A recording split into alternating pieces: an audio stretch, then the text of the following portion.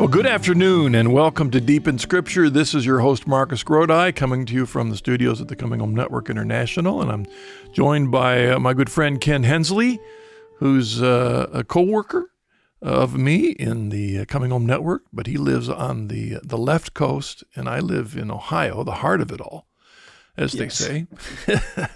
But Ken, good to have you join us today. Thanks. Good to be here again, Marcus. This is fun, doing these memorable verse episodes of Deep in Scripture. I think they're fun. As I mentioned to Ken before the program, we're going to get back to doing some of the other genres of Deep in Scripture soon. We're going to do a couple of hard verses pretty soon, and maybe even do a couple of verses we never saw. And then, of course, there's the being, abiding, and abounding versions of Deep in Scripture, which focus on scriptures about the spiritual life. But we're going to do some memorable verses today. And as Ken, you know, you've been on the palette here before. I'm going to lay a verse before you that I think is one that we ought to know and memorize. And then I'm going to wax eloquently on that for a while and why I think it's important. Then open the door for you to give your thoughts on my verse.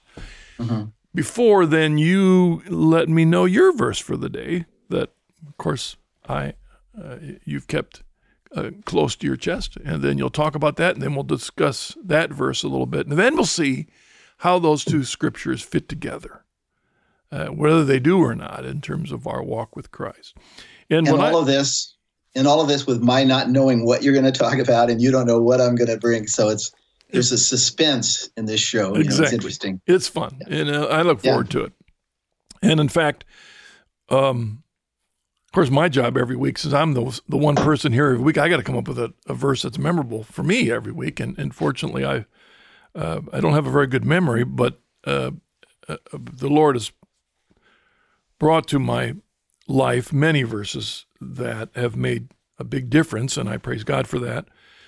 And what I have found when I think about memorable verses, especially those that have been shared by the guests the last couple of weeks, there are those verses, of course, that maybe we've memorized since the time we were children, but there are others that became more important to us as we got older. And sometimes for you and me, they're often apologetic verses because we've used them in our work. But there are also verses that as I've gotten older and by the mercy of God have grown to appreciate aspects of the spiritual life that maybe when I was younger, I ignored or didn't think were that important. And I've learned later they are important. That now there are verses that I didn't memorize, like the verse I'm sharing today. It almost fits as one of those verses I never saw. But I saw it, and it was there. I just didn't listen to it. And now as I'm a bit older, I realize, not only is this a verse I should have seen and appreciated more, but to a certain extent, I don't know that from my particular evangelical Calvinist Presbyterian theology, I would have appreciated. And maybe you would have from where you came from, Ken. But the verse I'm referring to today is from the 2nd chapter of Philippians.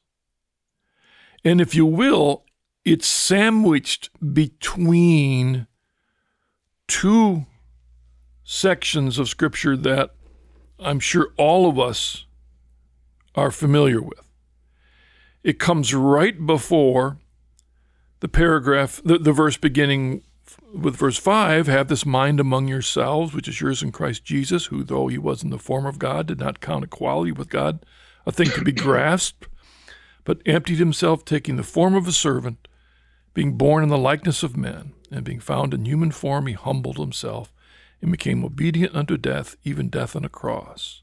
Therefore God has highly exalted him and bestowed on him the name which is above every name, that at the name of Jesus every knee should bow in heaven and on earth and under the earth, and every tongue confess that Jesus Christ is Lord, to the glory of God the Father. Now, I read that whole thing, Ken, because we're familiar with that, and that's probably could qualify as a verse we ought to memorize.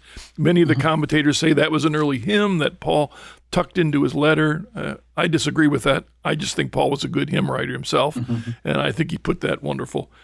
But we hear that as a description of the incarnation, of our Lord's giving of himself for us. And so that passage is read many, many times. We're familiar with it.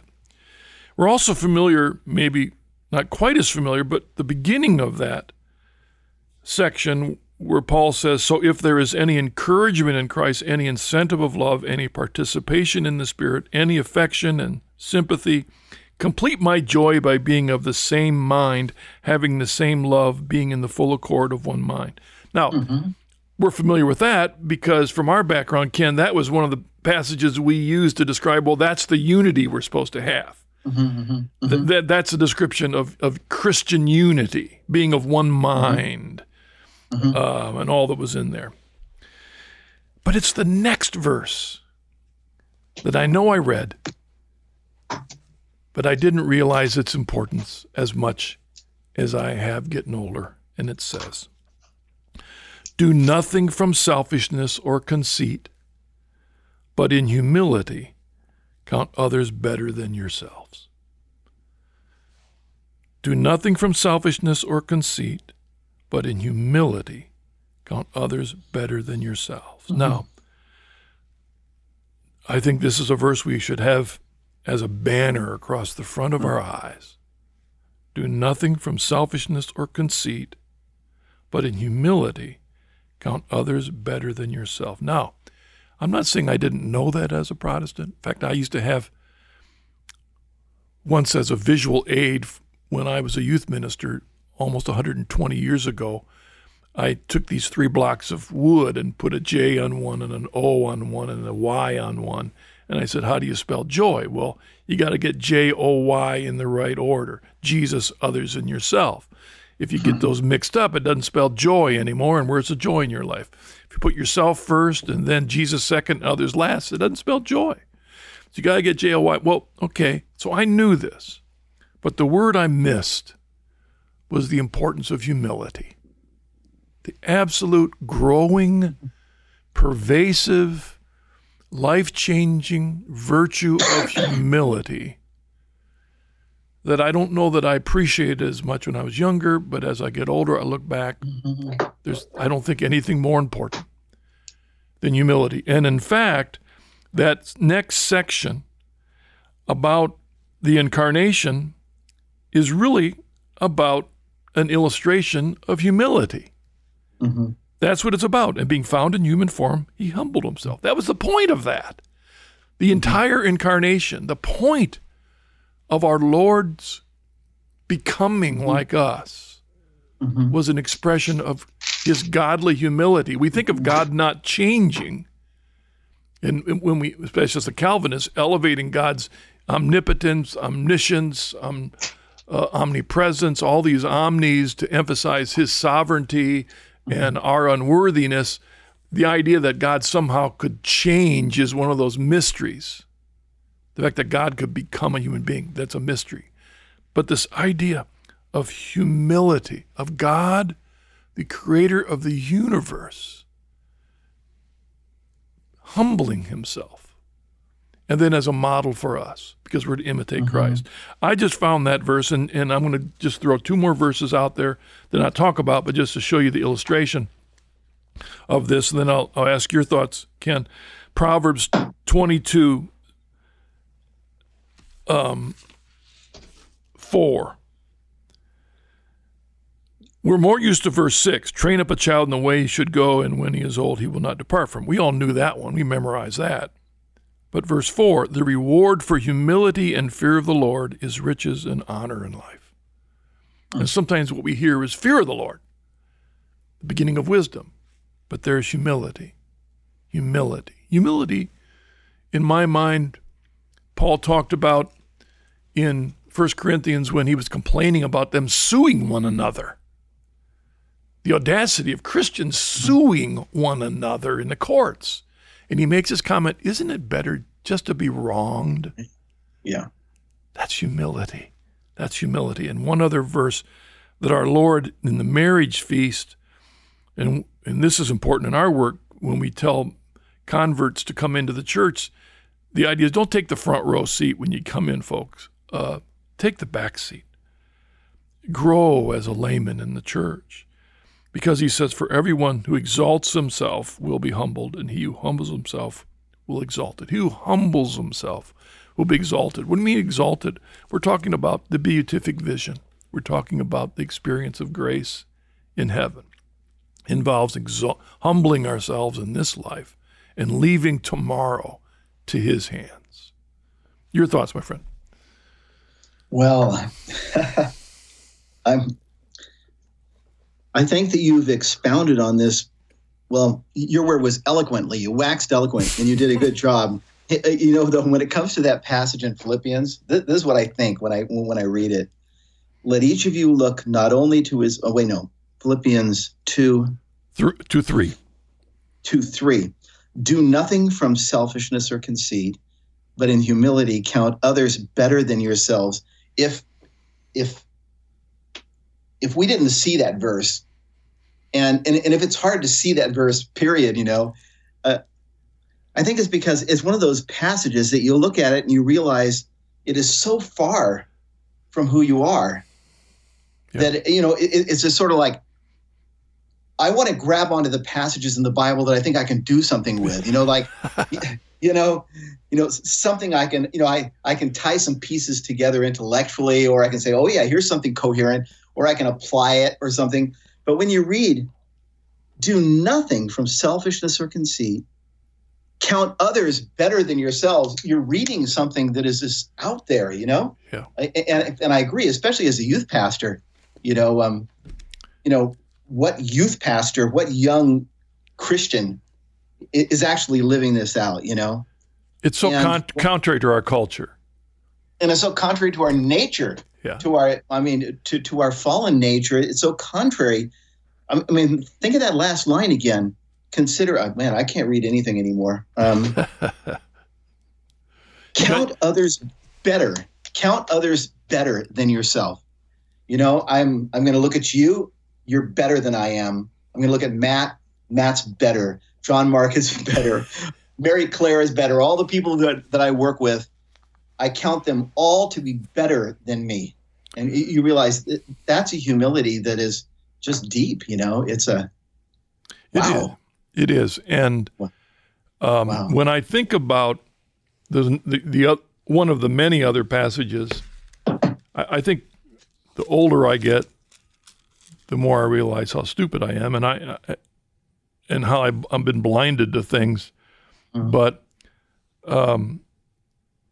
Hebrews 12:14, strive for peace with all men and for the holiness, without which no one will see the Lord. Mm-hmm. One of the key elements of holiness mm-hmm. is humility. This verse that we're looking at, do nothing from the selfishness conceit, mm-hmm. but in humility count others better than yourselves. That's one of those stepping stones towards humility, and it's a tough one. Yeah, and then he goes on with the illustration of our Lord, who being in the form of God, relinquishes that, comes to earth in the form of a man, but not only a man, a criminal who dies, and not only dies, but dies on the cross. Wow. Became obedient unto death, even death on a cross, So you know what's hard to wrap your mind around that, just what you're saying, is that what Christ did is he counted everyone better than himself. Yeah. The creator of the universe counts everyone else better. I mean, that's beyond our ability to even go there. Well, and though that fits when Jesus said, I did not come to be served, but to serve and to give, my life a ransom for many.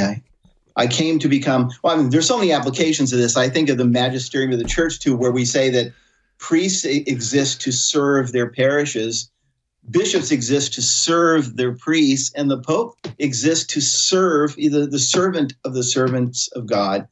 This is all the same framework. And proportionally, that would be like you deciding to become a worm. Well, it doesn't really fit because we're made in the image of God, and we're right. But you decide to become a worm, and then you become a worm, and then you go down under the dirt, and you begin to serve the worst worms there are. The amoebas. You know, wow. This is really, really important, I think. Count others better than yourselves. But this idea of humility and all right, I lost a train of thought there. But I'm gonna pass it over. Maybe it'll come back to me because I'm just finding that this aspect of our call is something we need to awaken. Oh, I know what I was going to say. When you look at history of the church, whether it's between laity, priests, bishops, popes, all the people, all the breakaways, almost every single time, it is an ignoring of this passage. Almost every time there's a break in the church, there's a division, there's a schism, it's an ignoring of this passage. Do nothing from selfishness to conceit, but in humility count others better than yourselves. Because in almost every time, it's an expression of pride, or I know better than them, rather than mea culpa. You're making me think of something I just read the other day. I'm reading a book on anyway.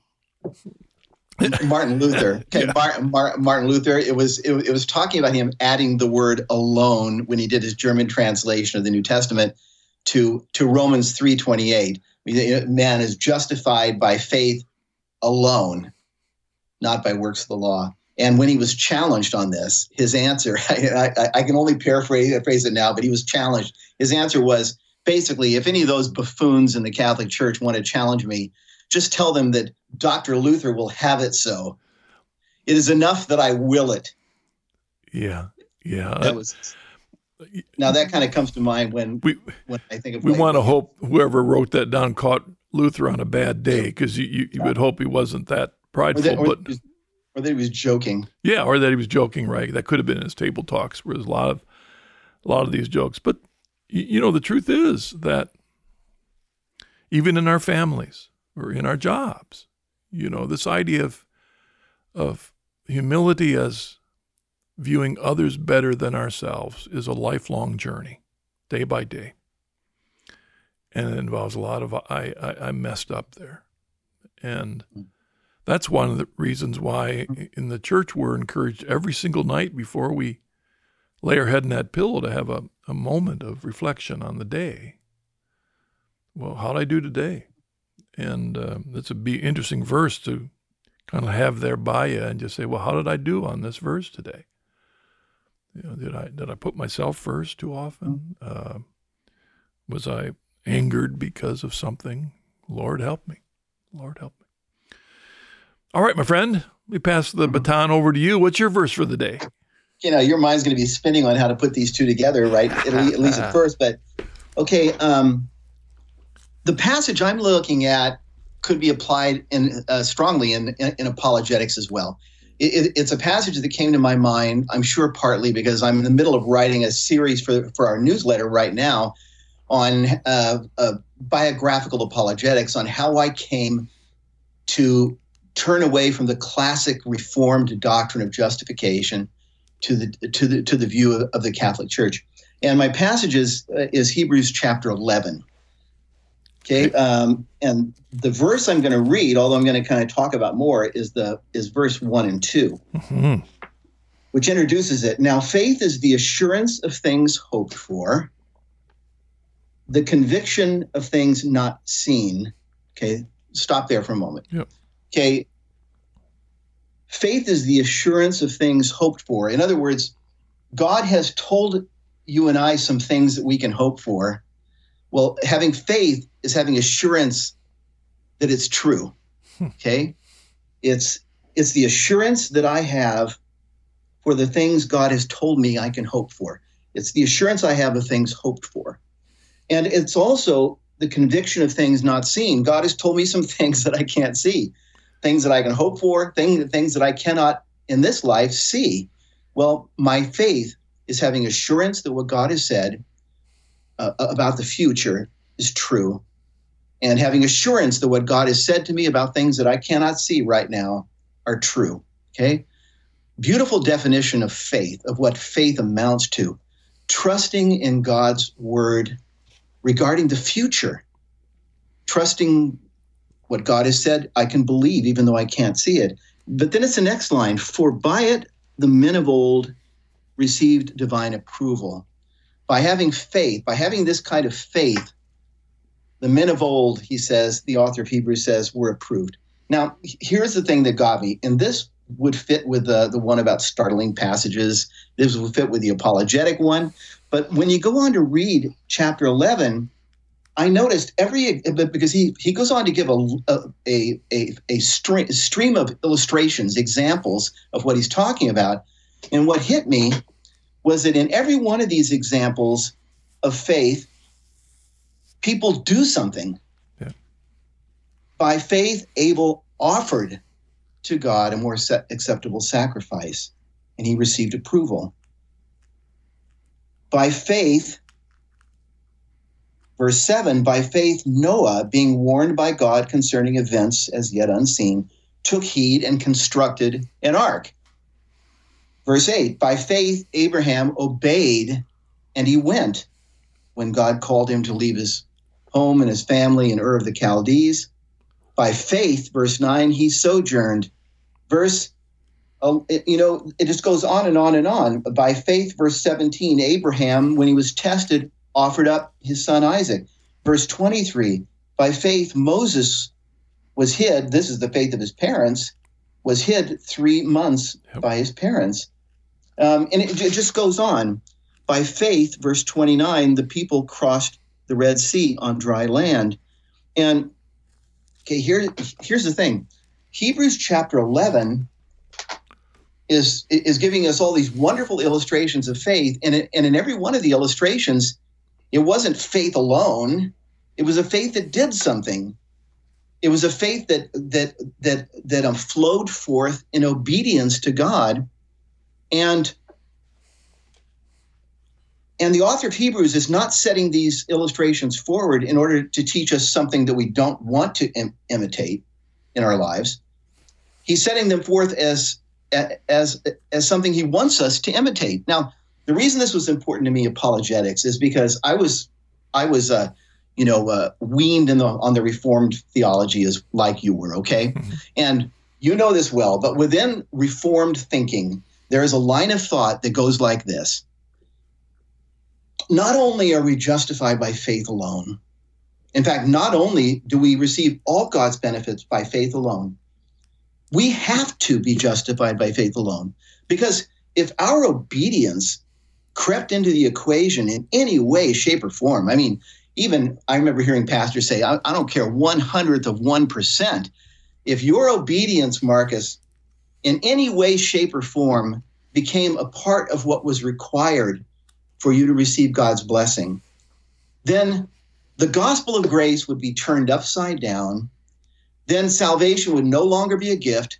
Salvation would be something that Marcus had earned for himself, even if only partly, even if it was 99% God's work and 1% Marcus's work, he still would have earned it.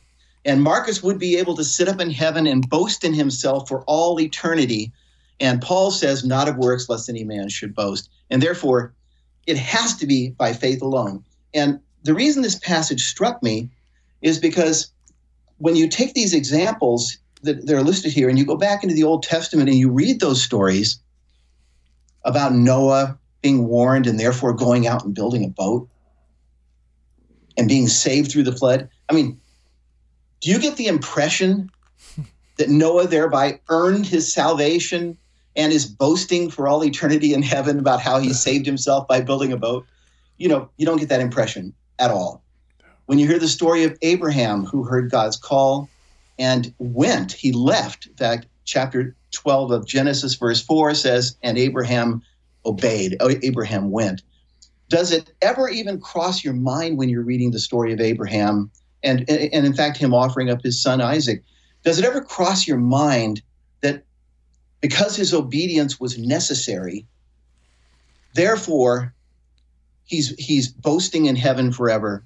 Therefore, God was robbed of his glory. Therefore, what we have is a kind of work system operating here where Abraham's earning his salvation. The thing is, you can go through every one of these stories in the Old Testament and you realize, well, this is what I realized. Somehow the Bible doesn't think like I was thinking as a Reformed pastor and theologian. Because it seems rational on one level to say that if you have to obey God in order to receive God's blessing, then it's all of works now, and it's all tainted, and God doesn't get the glory, and you're going to be bragging. It sounds reasonable to say that, but how come we don't see that in the Bible? Yeah. How come that's not how it plays out? And the coup de grace, in a sense, is Hebrews 11, because this is an author in the New Testament writing to New Testament believers, and instead of saying, I don't want you to follow the examples of Noah and Abraham and Moses, because these guys were all under law. And these guys all had to obey God in order to receive his blessing. So if you take them as examples, I want you to take them as examples of what not to do, or to take them as examples of what the gospel is not teaching you to do. Instead, the author of Hebrews brings forward these examples, and he says, do this. You go into chapter 12, and he says, here we have this great cloud of witnesses. And so now you run the same kind of race. And, leading up to verse 14 that you quoted, pursue holiness without which no one will see the Lord. This was important to me, Marcus, because this had a big part in overturning a paradigm, in a sense, that I had sort of ground into my brain that I found is just not biblical. It's not the way the Bible thinks. And it also opened the door, obviously, to me realizing, hey, you know what? When Jesus said that in order to be his disciple, you have to believe in him, I have to trust him, and I have to take up a cross and follow him, I began to think, maybe he actually means what he's saying. I mean, maybe it's really true that I have to trust him and obey. I have to follow him. And this is a part of what led me eventually into the Catholic view of things. But anyway, what do you think? Oh, no, all those are important for me. You and I come from similar backgrounds, but I don't know if our personality types are different or our situations were different.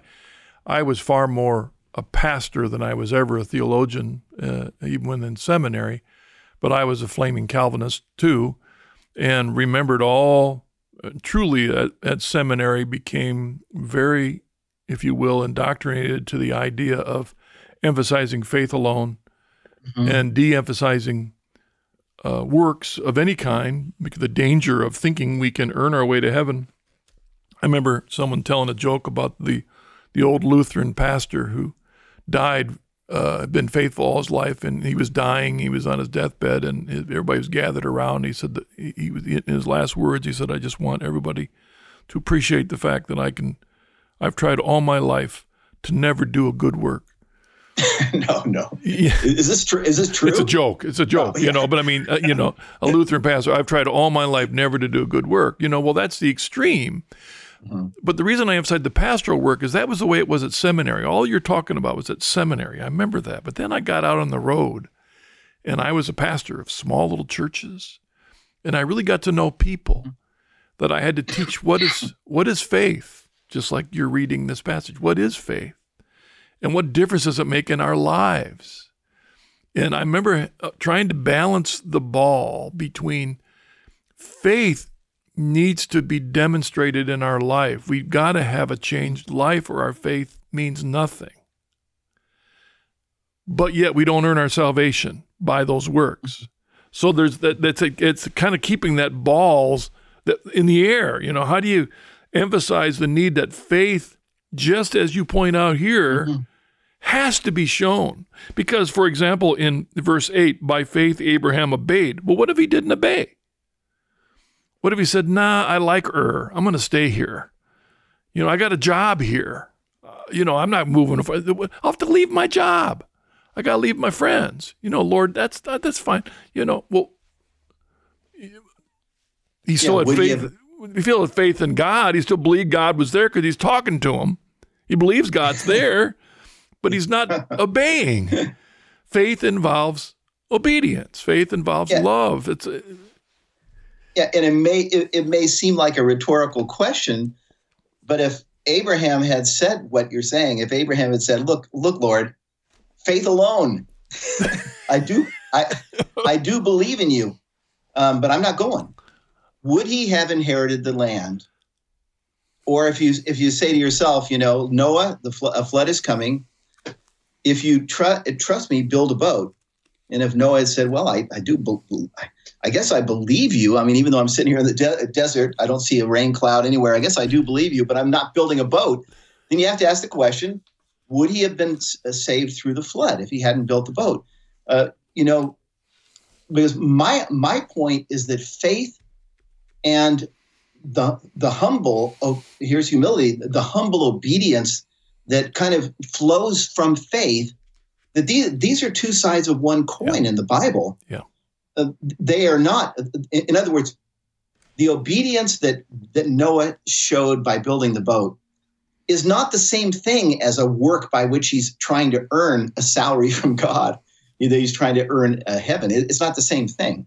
It's not a work. It's not works. It's not works of the law. That's another whole thing. Well, and our whole background, which you were expressing there in, if you will, reasonable, logical steps, because it was more of a philosophy than a theology. It really was, even though I didn't say that it was back then, but it was more of a philosophy. It was a use of logic. If God is totally sovereign, well, then anything we can do takes away from that sovereignty, so therefore we can do nothing. Well, that's total depravity.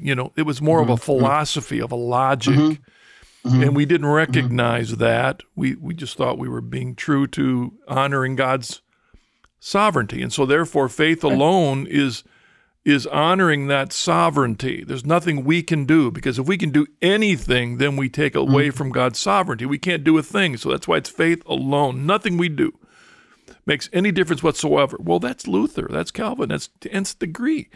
But that's why it almost connects with the verse that I'm bringing up, and we can kind of bring them together. You just mentioned a moment ago, is that logic I just expressed doesn't have a glimmer of humility in terms of our inability to fully understand the mysteries of God. Because the truth is that God is completely sovereign in everything, but at the same time, he gave us complete freedom of will. How do they fit together? It takes humility to recognize it's a mystery. They're both true. And so this idea of faith, it's faith that saves us. By grace through faith, Paul says, Ephesians 2:8. By grace through faith, that's what it is, not by works. Grace through faith. We know that. On the other hand, if we don't love, we can't be saved. If we aren't growing in holiness, we can't be saved. If we haven't put others first, we can't be saved. It's a both and. And as you said, it's two sides of the same coin. And how much of what we used to believe as Calvinists was really based on a straw man? Because no Catholic who knew their faith ever taught works righteousness. It was never the teaching of the church. It was never. If anything, it was but maybe some poorly catechized Catholics taught, who maybe that's what Luther himself was, or others that he's talking about. But the church never has taught works righteousness. It's a straw man. And so let's pull these together, because I do think humility, faith, and hope. I think hope, having hope in the assurance of things hoped for, requires this same humility to be able to look forward and trust tomorrow into the hands of God, to fully trust tomorrow, to have faith that he's going to fulfill his promises, requires the kind of humility that says, I don't know. I don't have it all together. I know that I just have to trust God. You know what? Two passages just bounced into my head, and I think these do fit together. I think that humility and faith are very closely related because, arrogance is thinking, well, I know the way, I know what to do, I'm going to make my own choices and whatever. Humility is saying, even though I can't see it, Lord, I'm going to do what you've said, or I'm going to follow your way. And the two passages are these. One is Habakkuk chapter 2, verse 4, a classic passage that Paul quotes at least once in the New Testament, where he says, behold, he whose soul is upright in him shall fail. But that's a strange translation. He whose soul is upright, he whose soul is not upright in him shall fail, but the righteous shall live by his faith. The arrogant man shall not abide. In other words, he's talking here about the Babylonians coming in to destroy the people, and he's making a point about arrogance here, and he basically says, the man, he basically says the righteous shall live by his faith, but the arrogant man, so here's a passage where faith is being contrasted with arrogance, with a boastful pride and lifting up of himself is the opposite of faith. So faith is not here the opposite of doing anything. Faith is the opposite of an arrogant self-reliance. And one more, I thought of Micah chapter 6, where we read this famous passage beginning at verse 6, with what shall I come before the Lord and bow myself before God on high? Shall I come before him with burnt offerings and calves a year old? Will the Lord be pleased with thousands of rams and 10,000s of rivers of oil? Shall I offer my firstborn for my transgression, the fruit of my body? He has showed you, O man, what is good, and what does the Lord require of you, but to do justice, to love kindness, and to walk humbly with your God. So the thing I love about this passage is I think that this is what Paul had in mind when he was saying faith, not works of the law. Here he's saying, look,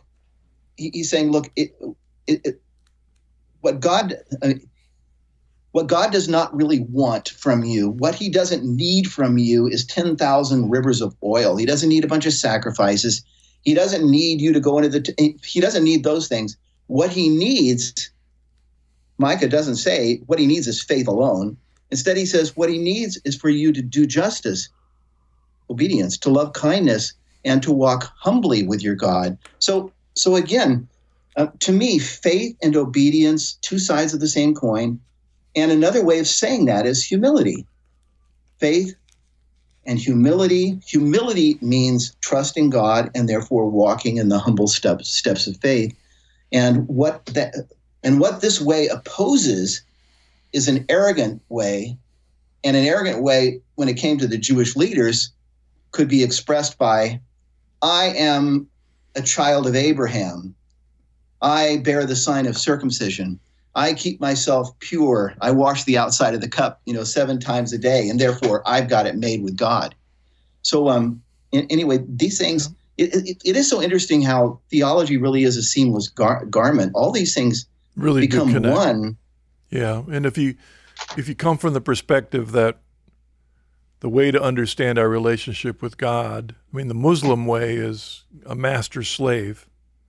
Mm-hmm. And so often, at least the Calvinist way is seeing God as a judge and we're in the dock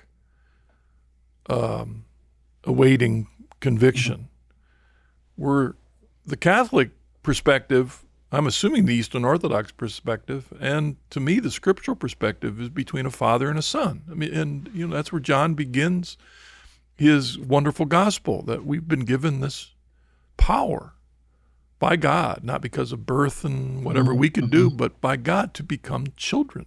And then he says in 1 John 3, and such we are, this children of God. So, I was sitting here on the fly trying to think of an analogy of father and son, but, if you want to think about what kind of a relationship should the son have towards his father, a daughter towards his father, if a son never asks his father, Dad, what can I do for you?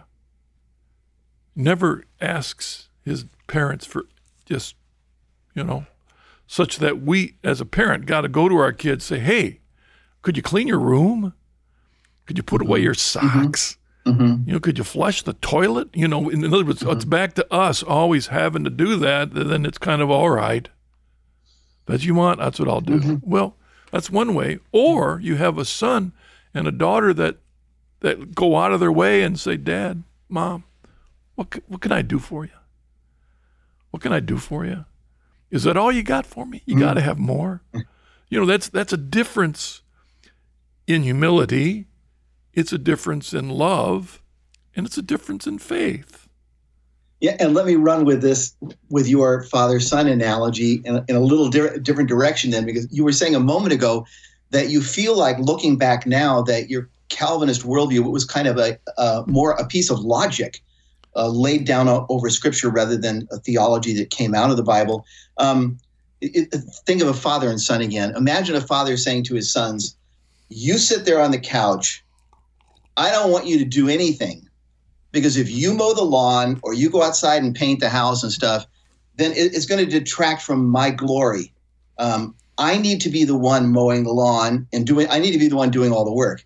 I need to be the one painting the house and taking out the trash. I need to do it all so that it's very clear that you're not earning anything from me when I bless you and give you your inheritance, and so that it's clear that I receive all the glory for what's happening. You can't imagine that. Or a son sitting on the couch and saying, Father, Dad, I know you wanted me to wash the car today, but look, I want to make sure you get all the glory. So you have to wash the car, and I'm going to sit here and play my video game. It's actually in real life. This is why I think that the father-son thing is a key in understanding Catholic theology and understanding a Catholic view of salvation, because it's actually the other way around. What glorifies a father more than having sons who are like the ones you just described, who are saying, Dad, let me wash the car?